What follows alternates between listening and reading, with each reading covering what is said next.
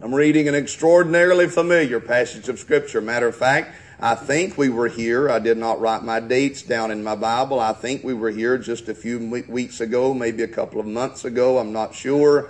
Looking at something in this portion of Scripture, it seems recent at least. But I want to preach on something that I have not preached on from this portion of Scripture. As a matter of fact, I don't know that I've ever preached on this from this portion of Scripture. And that's almost hard to fathom, as many hundreds of times as I've preached in chapter 11 and 12 of Hebrews. And even in the specific verses where I'm preaching here this morning, I've preached out of these individual verses. So many times you would think that I have pressed every drop of juice there is in this grape out already, but we have not. And I want to share with you what the Lord has laid on our hearts. Please pray for us. I feel like my tank is very empty this morning, not only physically, but emotionally and mentally. I'm just frazzled, and I need the help of the Lord. But I do know when I am weak that He is made strong. And my dependence is not on myself, but it is on Him. And the power is not in me. The power is in the message of the gospel. And I came not with wisdom of men's words or with the desire to impress others, but I rather came preaching Christ and Him crucified, and in the power and resurrection of the Lord Jesus Christ. And I pray that our preaching would be manifest in that manner, and we may be hid behind the cross, and the Lord Jesus may be displayed this morning. So sincerely pray for us. Hebrews 12, and I want to read the first two verses. If you are able and willing, I would invite you to stand with us. We'll reverence the reading of the word of the Lord. And I want to be as brief as what I can be this morning. I preached 2 or 3 messages last night, all rolled into one, and preached long enough to account for this morning, I think, and then the night before. And so pray for us this morning that I'd be able to stay targeted in the message and cut all the fat and share with you what God's laid on our hearts. Hebrews 12 and 1, the word of the Lord says, "Wherefore, seeing we also are compassed about with so great a cloud of witnesses." I believe a few Sunday nights ago, maybe a couple of months ago, I preached on that cloud of witnesses and how we are compassed about with them. That we talked about, Brother Bob, if I remember right, we talked about how that those witnesses are not those in the Old Testament that are referenced in Hebrews 12, but how that He has already recognized them in Hebrews 11, but in Hebrews 12 He says we also are compassed about. That is, there are people standing beside us, our contemporaries, who are watching us. And He says, because they are watching us around us, let us lay aside every weight and the sin which does so easily beset us. We want to be like those of the Old Testament, obtain a good report, have folks look at our lives and see Christ and our faith. And if we're going to do that, we must lay aside the weight and the sin which besets us or sets us back. And then run with patience the race that is set before us. And we do this with our focus on our target, looking unto Jesus. That's our focus. That is our example. Everyone in the Old Testament died having not received the promise, but they looked towards that target. We are to do the same on this side of the cross, looking unto Jesus. He is our example. Man will let you down. People will fail you, but Jesus will never fail, neither will He be discouraged. Look unto Jesus, the author and the finisher of our faith. He started it and He will finish it. And this is what He did. Who, for the joy that was set before Him, He endured the cross. He didn't like it. He didn't enjoy it. He didn't want it. He prayed the cup would pass from Him, but it would not pass except He drink it. And He endured the cross. He despised the shame, and He is set down at the right hand of the throne of God. If we will do as He did, accept our bitter cup, Despise everything that is wicked and ungodly in this old world. When it's all said and done, we'll work till Jesus comes, and then we'll be gathered home and we'll sit down beside of Jesus and we'll rest a little while. What a day that day will be. Looking unto Jesus, the author and finisher of our faith, who for the joy that was set before him endured the cross, despising the shame, and is set down at the right hand of the throne of God. You can be seated this morning. Thank you for standing with us while we read the word of the Lord. In our familiar passage this morning, we see Jesus, the author and finisher of our faith. Joy set before him, and sitting at the right hand of the Father in heaven. I'm thankful for this assurance. This verse assures me that Jesus is doing exactly what was always planned for him to do. He said in John 14:1, this is why my heart can be at ease. Let not your heart be troubled. You believe in God, believe also in me. In my Father's house are many mansions. If it were not so, I would have told you. I go to prepare a place for you. And if I go to prepare a place for you, I will come again and receive you unto myself, that where I am, there ye may be also. He did go. He is there. He is preparing that place. And he is coming again, and I can be there also. This verse reminds me that he is set down at the right hand of the throne of God. He's doing exactly what has always been planned for him to do. The plan of God has not been thwarted, sidelined, has not been derailed in any way. God, the Son, is doing exactly what it's always been planned for him to do. Oh, you and I may not always do what God planned for us to do, but Jesus is doing exactly what God has always planned for him to do. This verse also confirms for me not only the activity, my friend, of our Lord, but it confirms the location of our Lord. He is seated at the right hand of the throne of God. Where is Jesus now? He's at the right hand of the throne of God. This verse confirms the location of our Lord. It agrees with Acts chapter 7 and verse 55. When Stephen, in his vision as he was being stoned, he saw the heavens open and Jesus standing at the right hand of the Father. In Acts chapter 7 verse 55 and verse 56, Jesus is at the right hand and he is standing. But in our verse, the Lord Jesus is not standing. He is seated at the right hand. I could preach about why Jesus stood in Acts chapter 7 and verse 55 and 56, but that's not the text this morning. I'm preaching about Jesus sitting this morning in Hebrews chapter 12. And in both occasions, he is at the right hand of the Father in heaven.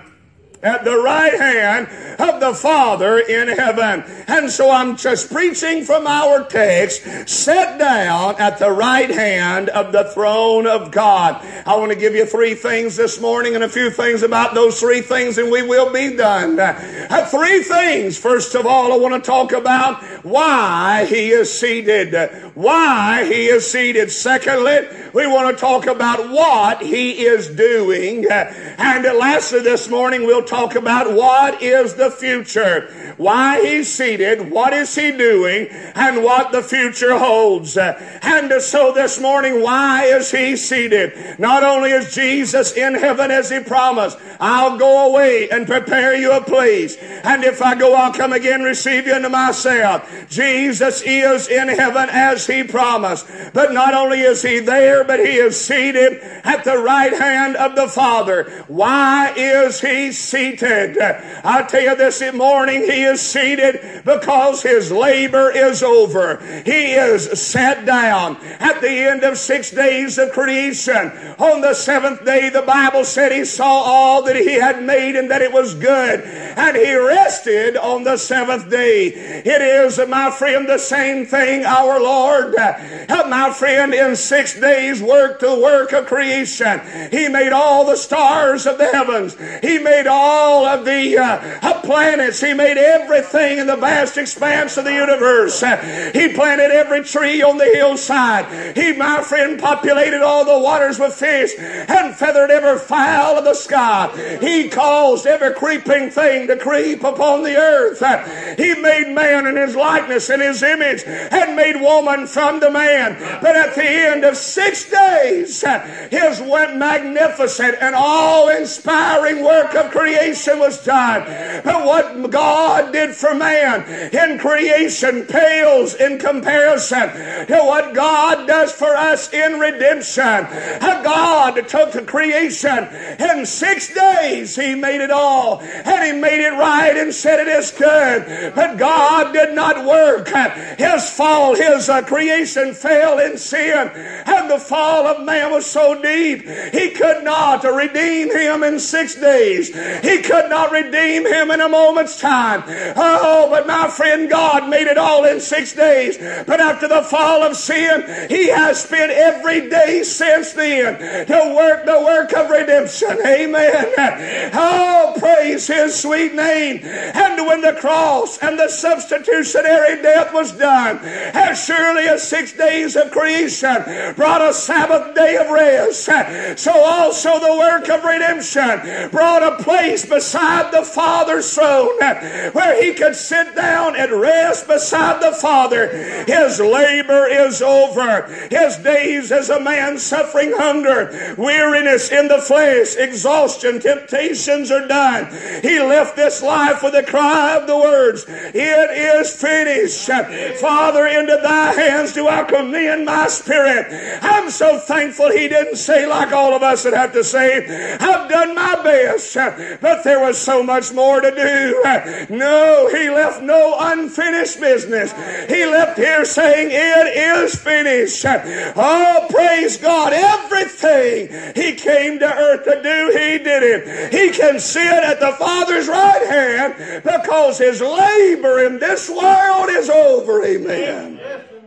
He's seated because the labor is over. He is seated this morning because the Lamb's blood has been shed.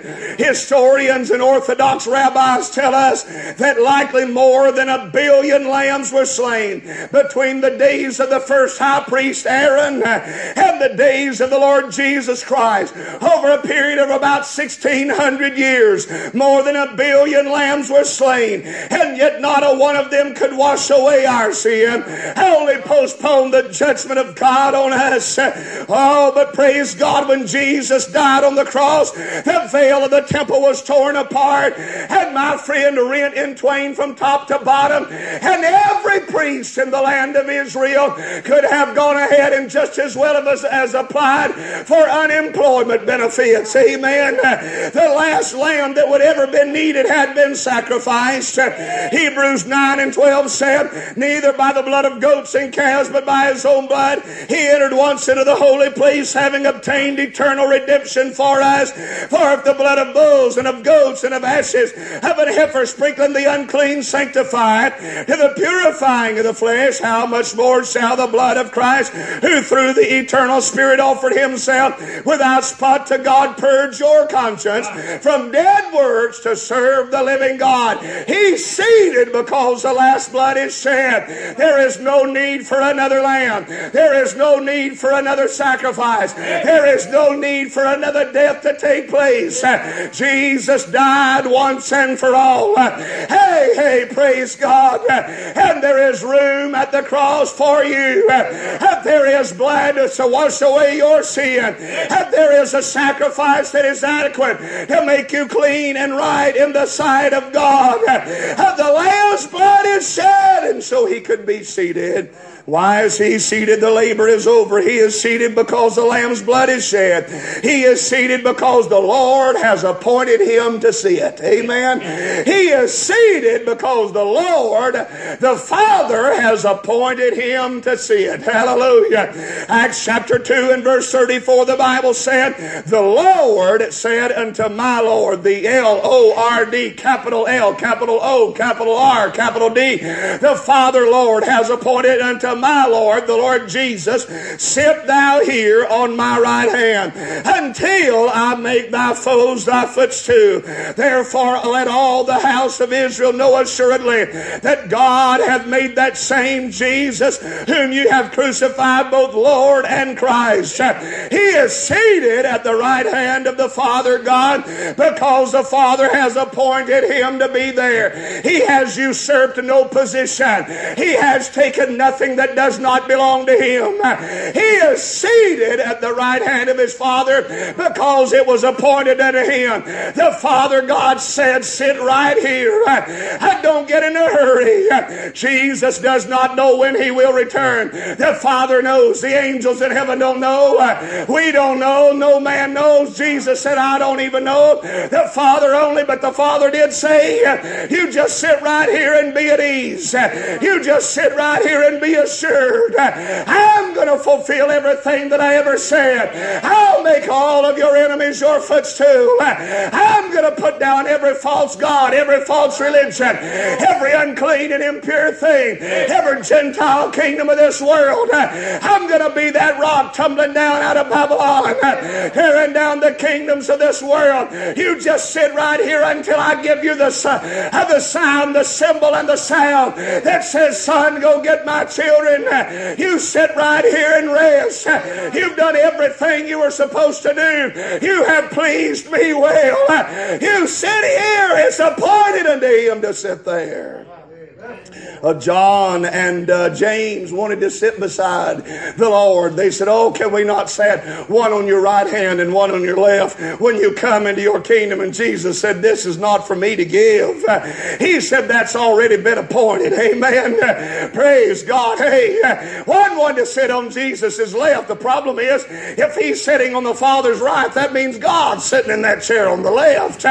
He said, I can't give that to you. That's already been appointed. The Father said, sit thou here. The Lord has appointed it unto him. Why is he seated? The labor is over. The Lamb's blood is shed. The Lord has appointed him. At number 4, the reason why why that he is seated is because he was longing to be close to his Father.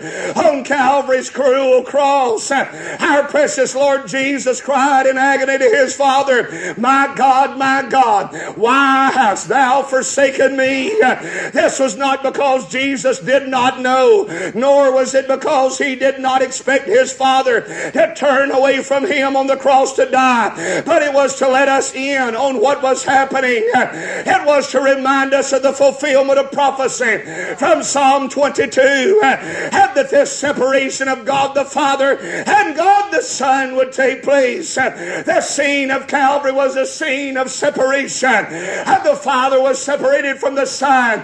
Oh, my friend, we were separated from our sin, and then through the resurrection we are reconciled again unto him by Christ, who reconciled all things to God by himself. Oh, praise God. But when this cruel time was over and the resurrection took place and Jesus ascended back to his Father in the heavens, having drunk the bitter cup that it may pass, he will never be separated from his Father again, and never again will the Father and the Son have the blackness and darkness of night between them. He sits at the right hand of his Father, knowing they are in perfect and absolute unity, and they'll never be parted anymore. By the way, that ought to give us joy this morning, because the same thing he received as the first fruits is what we'll receive as those that follow after him. One of these days we also will be with the Lord, and we also will never be separated again, and we'll never be divided from him again. That chasm of sin that separated me from God, and Jesus bridged that gap and reconciled me unto God. And praise God, hallelujah. One of these days I'll drop the one thing that still stands between me and the Lord, and that is this carnal flesh, and I'll rise to seize the everlasting prize, and shall while passing through the air, farewell, farewell, sweet hour of prayer. And what a day that day will be when we have full access to God the Father and his Son sitting at his right hand. Sit down at the right hand of the throne of God. Why is He seated?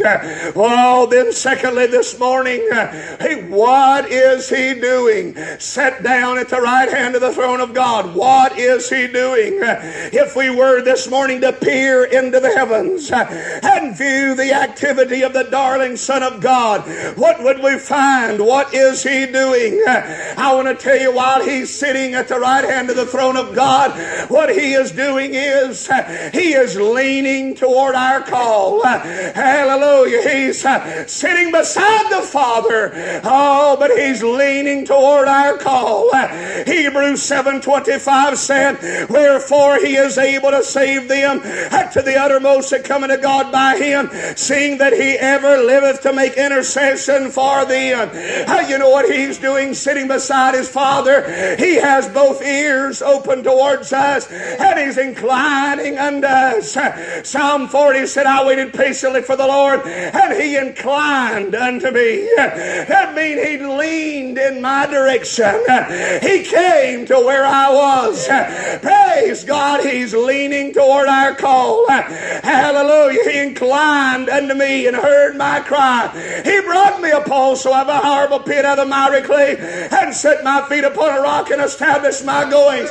He hath also put a new song in my mouth. He even praised in our God. Many shall see it and to trust in the Lord. I've seen it in fear and trust in the Lord. He is seated by the Father's right hand, but He is there making intercession for us. Romans 8:34 said, it is Christ that died, yea, rather that is risen again, who is even at the right hand of God, who also maketh intercession for us.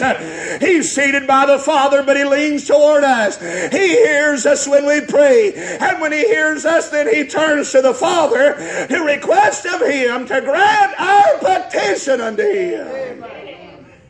Makes me think about the preacher man preaching with an interpreter.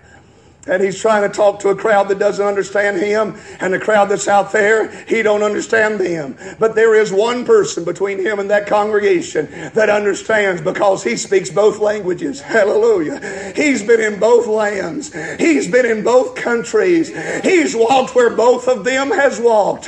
He knows that preacher man, the language he's speaking, and he knows the language of the congregation. And when the preacher speaks, he interprets what the preacher said back to the congregation. And then when the people out there speak at the altar call, he interprets what they say back again unto the preacher. Are you listening to me? Jesus is our interpreter. He takes what we say and He translates it unto His Father, and He takes what the Father says and He translates it unto us. You know why He can do that? He's walked in both worlds. He's stood in our shoes. He knows where we are, and He knows where the Father is. He connects with us, and He connects with God. You know how I get in touch with God? I get in touch with God through Jesus Christ. Your only eternal hope tonight, or today, your only eternal hope is God. And your only access to God is His Son, Jesus Christ. That He ever liveth to make intercession. And my friend, interpretation, translation between you and the Father. He sits at the right hand, leaning unto our call. And the Bible in Romans 8:26 did not say, when we know not how to pray as we ought. It said, and we know not how to pray as we ought. You don't know how to pray. Nobody in the building today knows how to pray. We don't know how to pray. That we're like the disciples asking Jesus, Lord, teach us to pray. And I don't care how long you've been praying, you haven't learned it all yet. You don't know how to pray. Oh, but praise God, we do know we can pray. And we know if we ask, we shall receive. And if we seek, we shall find. And if we knock, it shall be opened unto us. We know not how to pray as we ought, but the Spirit itself maketh intercession for us with groanings that cannot be uttered. When we cannot put it into words, when we don't know what we need, all we know is that we need. Jesus knows that we need. need, what we need, and how to get it unto us. He interprets, translates for us to the Father, and from the Father back again unto us by His sweet Spirit. Hallelujah to His dear name. He is seated at the right hand of God, leaning unto our call. And we can call on the Lord this morning. You can call Him up and tell Him what you want. Amen. Hallelujah. Praise His dear name. He is leaning unto our call. I want to say this morning, what is He doing? He is loving the corrupt. Amen. He is loving those who are corrupted. Did you know while He is seated at the right hand of God in the majesty, splendor, and perfection of heaven, not even one minor transgression, sin, or disobedience is in that land? Not one lust, not one ungodly fault, not one impure thing of any kind. No flesh can enter into that land while He is seated next to God the Father, and not even an ounce, not even a molecule of sin is in that place. And yet while He sits there today, He still loves the one that's full of sin. He still loves the one that's corrupted by sin. He still loves the one whose heart is black, whose record is guilty, whose spirit is heavy. He still loves sinners and saves the lost. While He's sitting in heaven, He still receives sinners and eats with them. They criticized Him for it in Luke 15, but I tell you, we ought to rejoice in it, that this man receiveth sinners. Amen. We ought to shout hallelujah that He does. If He only received good folks, would all been left out. If He only received righteous folks, would all been left out. If He only received rich folks, would have never bought our way in. And my friend, if He only received perfect folks, we all would have been skipped over. But since He received sinners, you have access and I have access. Ain't nobody in here this morning with halos on your head unless you got horns holding them up. Amen. I'm telling you, friend, all have sinned and come short of the glory of God. But Jesus loves me when I'm sad, when I'm glad, when I'm mad, and even when I'm bad. He still loves me. He's loving the corrupted. And 1 John 1:9 still says it as a fact. If we confess our sin, He's faithful and just to forgive us of our sin and to cleanse us from all unrighteousness. A-double-L, all means all, and that's all that all means. All unrighteousness. And my friend, hey, and my little children, He said in the next verse, I write unto you that you sin not. But if you do sin, you have an advocate with the Father, the righteous, the Lord Jesus. That's what He's sitting there for. He's loving those who are corrupted and who are sinful. Amen.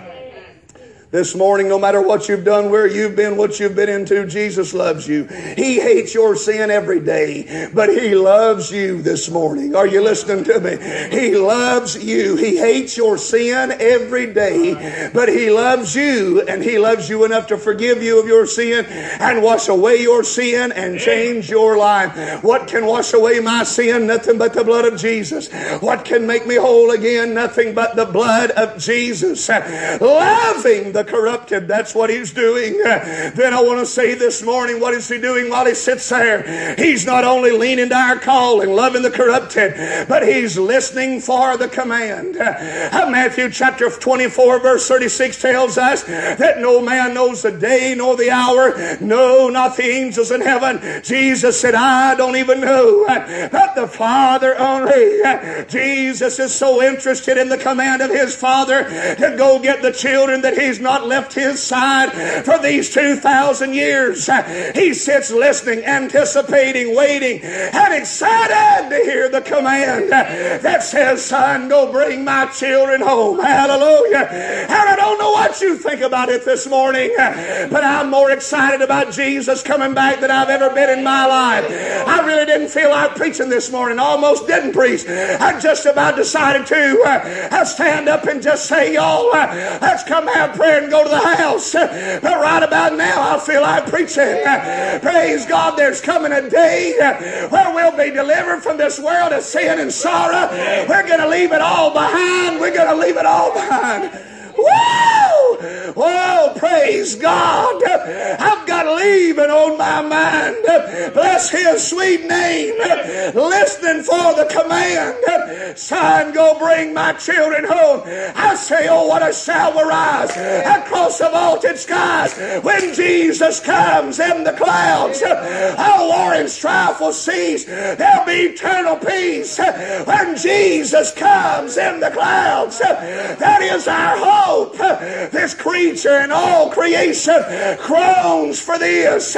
We desire it. We crave it. And Jesus is coming. And I say, even so, come, Lord Jesus. Woo! Oh, bless His name. Even so, come, listening for the command.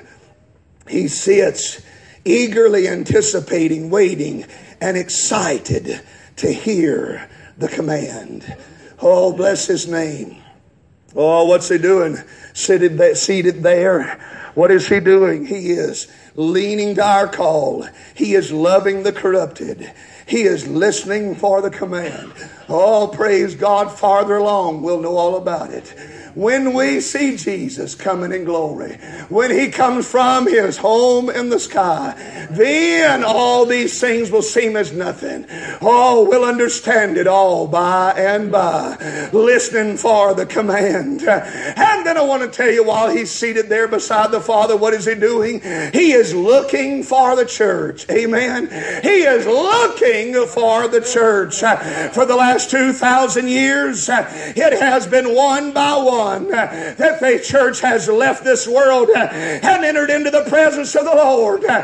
One trip to the funeral home for us, and one journey into the heavenly realm for that believer. Earth's loss is heaven's gain. And time and again we say farewell to our loved ones and say we'll see you on the other side of the river. And one at a time the gate swings open and a child of God enters into the presence of the Lord. And to be absent from the body is to be present from with the Lord. When Stephen went home, Jesus stood up at the right hand to welcome him in. I believe He's waiting and watching for us. He's waiting for you and He's waiting for me. But one of these days it won't be a trickle of one by one and one by one, but He'll swing wide the gates. Oh, praise God. And the throng of those who have been delivered, all at the same time the trumpet sounded, are going to enter in together into the joys of the Lord. And His Gentile church is going to be complete. And I say, what will it be when we get over yonder and join the throng around the glassy sea? Hallelujah, what a day that's going to be. He's looking for the church. Homecoming day in the morning. There will be a happy meeting in heaven, I know, when we see the many loved ones who we've known here below gather on the blessed hilltops with hearts all aglow. Oh, that will be a glad reunion day.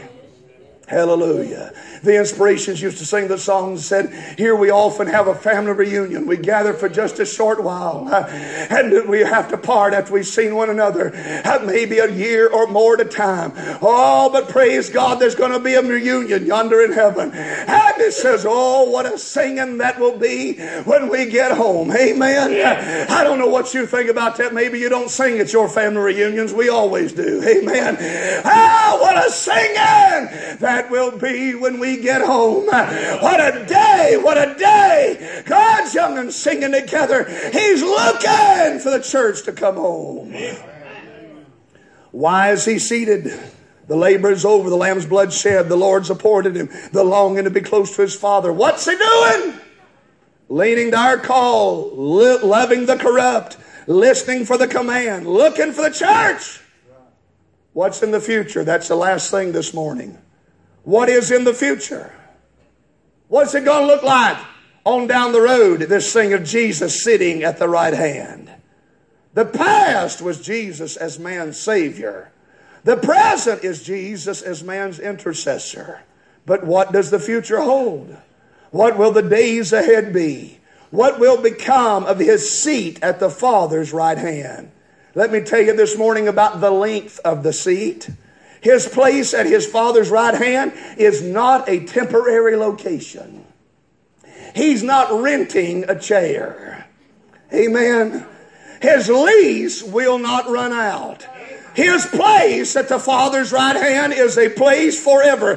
He will never relinquish His seat at the Father's right hand. When we see Him in glory, when we see the Father, we'll see Jesus seated at the Father's right hand. The length of that seat is forever. And then I want to tell you about the future of the lordship of the seat. Philippians chapter 2 and verse number 9. Wherefore God hath highly exalted Him and given Him a name which is above every name. Oh, hallelujah. That at the name of Jesus every knee should bow, of things in heaven and things in earth and things under the earth, and that every tongue should confess that Jesus Christ is Lord, to the glory of God the Father. Romans 14:11 says, for as it is written, as I live, saith the Lord, every knee shall bow to me, and every tongue shall confess to God. The lordship of His seat is such that even Satan himself will bow the knee. Everybody will know that He is Lord. At the great white throne, many will say, Lord, Lord, did we not? They'll call Him Lord, and He'll say, you did not. And He'll toss him off into the lake of fire forever. I'm telling you, not one soul, and not one heavenly or earthly being, have things in earth, above the earth, beneath the earth, in the heavens, not one creature in eternity will deny the lordship of Christ. And my friend, today, His lordship will be forever, friend. What does the future of that seat hold? It holds the same thing as the present does. His lordship will never run out. The length of the seat, the lordship of the seat. Then I want to tell you about the future and the last judgment of the seat. Romans 2:16 says, in the day when God shall judge the secrets of men by Jesus Christ according to my gospel. You know how the Lord's going to judge the secrets of men? By Jesus. That ought to strike a dart of fear into our hearts. That ought to cause us to realize that the eyes of the Lord go to and fro throughout the earth, beholding both the evil and the good. He knows it all. 2 Timothy 4:1, I charge thee therefore before God and the Lord Jesus Christ, who shall judge the quick and the dead, the alive and the dead, those who are called out, my friend, from this whole world in the resurrection and in the rapture, as surely as those, my friend, who have already gone on, he shall judge the quick and the dead at His appearing and His kingdom. Going to answer before the Lord one of these days. Did you know the nations will stand before God and give an account unto Jesus how they treated Him and how they treated the nation of Israel? Judgment of the nations. When I was hungry, you fed me. When I was thirsty, you gave me to drink. When I was naked, you clothed me. When I was in prison, you came unto me. Lord, when did we see you naked? When did we see you hungry? When did we see you in prison? He said, as surely as you've done it unto the least of these my brethren, you have done it also unto me. The way you treated the nation of Israel, my brethren, is the way I'm going to judge you as a nation. America has tread for a long time on dangerous ground. There was a time when this country stood with Israel, and we've spent about the past 10 or 12 years trying to make up our mind what direction we're going to go in. When it comes right down to it, every country in the world that turns against Israel, God's going to turn on them. There is an Armageddon coming, and I don't know if you understand it all. I don't know if I understand it all, but I know enough to know this. He told Abraham concerning him and his seed, they that bless thee, I will bless them. They that curse thee, I will curse them. You cannot stand against Israel, God's chosen people, and get by. There is a price to pay for that. Amen, friend. Oh, listen, God's not a fair weather friend. He'll not turn on Israel any more than He'll turn on the church. The promises He made to God and Abraham are yea and amen. And when He swears by it, He turns not against it. He does not change. In Him there is no shadow of turning, amen. He's the same yesterday, today, and forevermore. He's loved Israel with an everlasting love. And the nations that turn against her will find themselves in the judgment.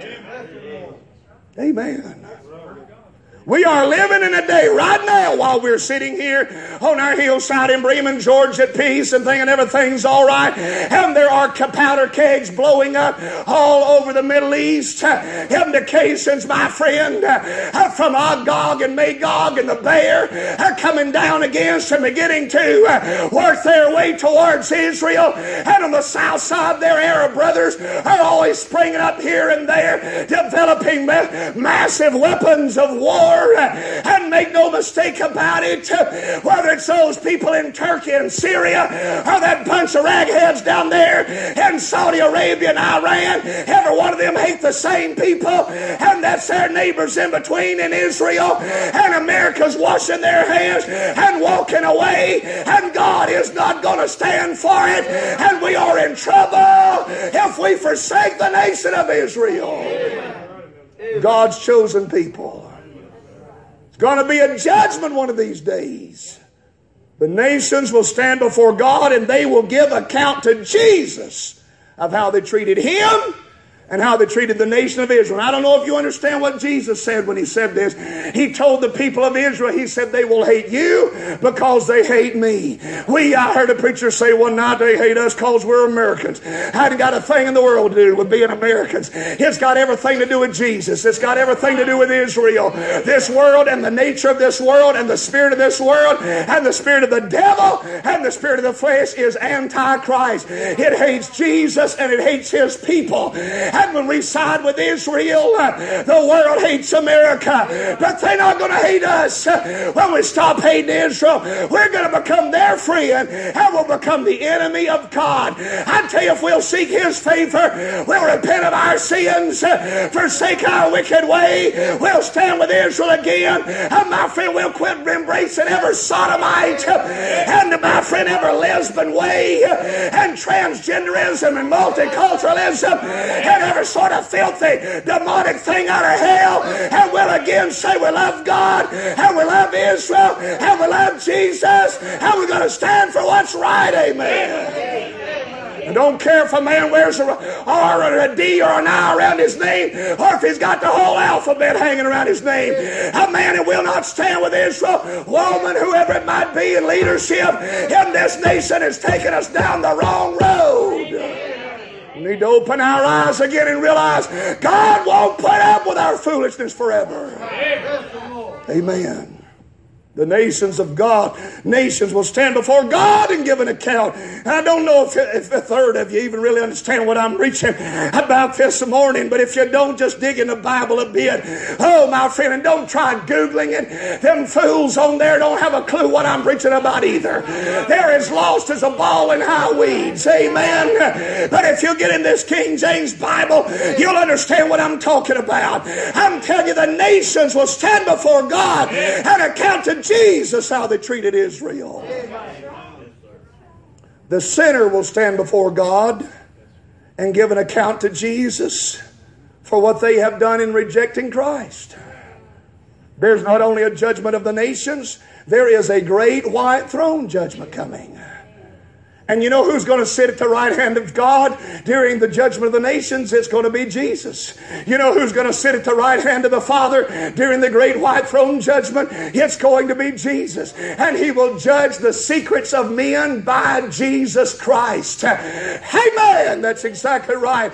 Every person who has never been born again will stand before God in the great white throne judgment. And God will read the riot act to them, revealing all of their sin, their wickedness, their their ungodliness, their shortfalls, their works, how to measure them out according to the Bible. And when they've rejected Christ, He will find that their name is not found in the Lamb's Book of Life, and turn them into the lake of fire, which burns forever and forever. And right at the Father's right hand will be Jesus. Jesus will be sitting there. But I got news for you and me, church. It ain't just the judgment of the nations. Are you listening to me this morning? And it's not just the judgment of the sinner. But I tell you, there's coming a judgment seat.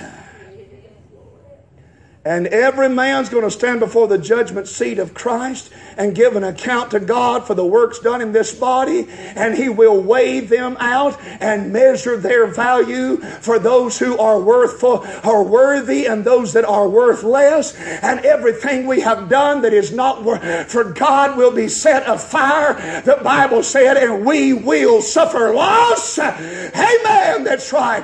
Every unkind word, every impure thought, every unjust deed, every thing that was done that should not have been done, and my friend, will be exposed in the judgment and will face judgment fire. And not only that, everything we have done for God will be tested. Our motives will be tested. Our lives will be tested. Our witness will be tested. And the only thing that'll matter then is what you've done for Jesus and what Jesus has done for you. And most of what we spend our lives to Him will be worthless at that day, and will be burned to ashes, and there will be broken heart, burned words, and bloody hands at the judgment seat of Christ. And we'll wonder to God 1,000,000 times over that we'd have lived our lives differently for the Lord. And while I'm preaching to you right now till my liver could turn inside out, and you sit on the pews right now, is why you have a chance to do something about it. And when you stand before the Lord in judgment, it will be too late. Amen. Most of what we spend our time on in this world will not stand up in the judgment. Most of what we spend our time on in this world will not last beyond the next few minutes, if not the next few weeks. And then it'll all be gone. But in eternity, we're going to give an account for how we spent this life. You spend moment by moment by moment, day by day by day, doing the things of this whole world instead of trying to do what's pleasing unto God. You'll stand before the Lord and give an account for the only life, God, you ever had. God gave it to you, and you spent it on foolishness instead of spending it on what's right with God. God have mercy. I don't regret a mile that I've traveled for the Lord. I regret not doing enough for Him. Last night in revival meeting out in Oaks Bluff, Alabama, way out on the way out there, got there and arrived, and one of them said, "I know you get road weary and I know you get tired, but we're glad to have you tonight." I said, "Oh no, I'm not complaining. The Lord does not have to let me serve Him. He could put me on the shelf and it'd still be God. He could still be God. He doesn't have to let me preach. He does not have to let me serve Him. He does not have to let me sing. He does not have to allow me to live for Him. He's not obligated to even know me, recognize me, walk with me. He's not obligated to any of those things, but He has graciously allowed it. I say thank God for giving me the privilege of serving the Lord. I have not done enough for Him. Oh my. Telling you, and every occasion we'll all give an account to the same judge. The words of Pilate in his court ring out today and throughout eternity. What were you then that I should do unto Him you called the King of the Jews? It's a question of the ages, the question of eternity, the question of the judgment. What will you do with Jesus? This morning, do you know my Jesus? Do you know my friend?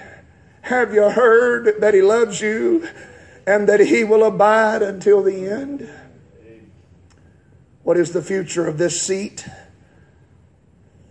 The last judgment of it, the length of it, the lordship of it, the light of it. You can come with a song. I'm really finished preaching. the light of the seat. In him there is no darkness at all, said 1 John 1 and 5. There is no shadow of turning, said James 1 and 17. There are no hidden things and there is no sin. It is light all over. It is glory radiating with brightness. Oh, praise God. At the throne, at that seat, it is all sunshine.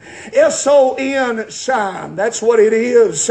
Oh, heaven's really gonna shine. But Jesus will outshine it all. Revelation 21:26 said, and I saw no temple therein, for the Lord God Almighty and the Lamb of the temple of it. And the city had no need of the sun, neither of the moon to shine in it, for the glory of God did lighten it. And the Lamb is the light thereof, and the nations of them which are saved shall walk in the light of it, and the kings of the earth do bring their glory and honor into it. And the gates shall not be shut at all by day, for there shall be no night there. And they shall bring the glory and honor of the nations into it. I say soon, and very soon we're going to see the King. It's not a pretty day outside. It's overcast. It's gray. I'm grateful for the rain that we've had. It's cool, but it ain't a pretty day. Can't even see the sun in the sky. Air's wet. A little bit of breeze. Junior told me a while ago, he said, I'm glad to see it cooling off, but you know it's getting cool so fast it kind of feels cold. It's not a pretty day outside. But you know what I say? What a beautiful day for the Lord to come again. All my earthly disappointments and my trials here below fade away when I remember those last words. He said he'll return and receive his children unto him, and I'm longing just to look upon the face of my Lord. Woo! What a beautiful day for the Lord to come again. Hallelujah. Soon and very soon we're going to see the King. If you're not certain you could stand before the Lord unashamed today, this moment, please make preparations. This is the place and now is the time. And this is your opportunity. If you're unsaved today, right now is the time to come to this altar and beg of the Lord to have mercy on you. If you this morning are not living as you ought to be and your heart's not really where you ought to be with God, right now is your opportunity to come. The Lord sits in heaven leaning towards you. Where the Lord is in heaven, did you know He's propped up next to His Father with His ear leaning in our direction? He's leaning towards Bremen, Georgia this morning, wanting to hear from you and from me. Somebody needs to pray. Everybody stand. People all over this building likely need to get in this altar this morning and call on the Lord. Oh, He wants to hear you. Oh, God.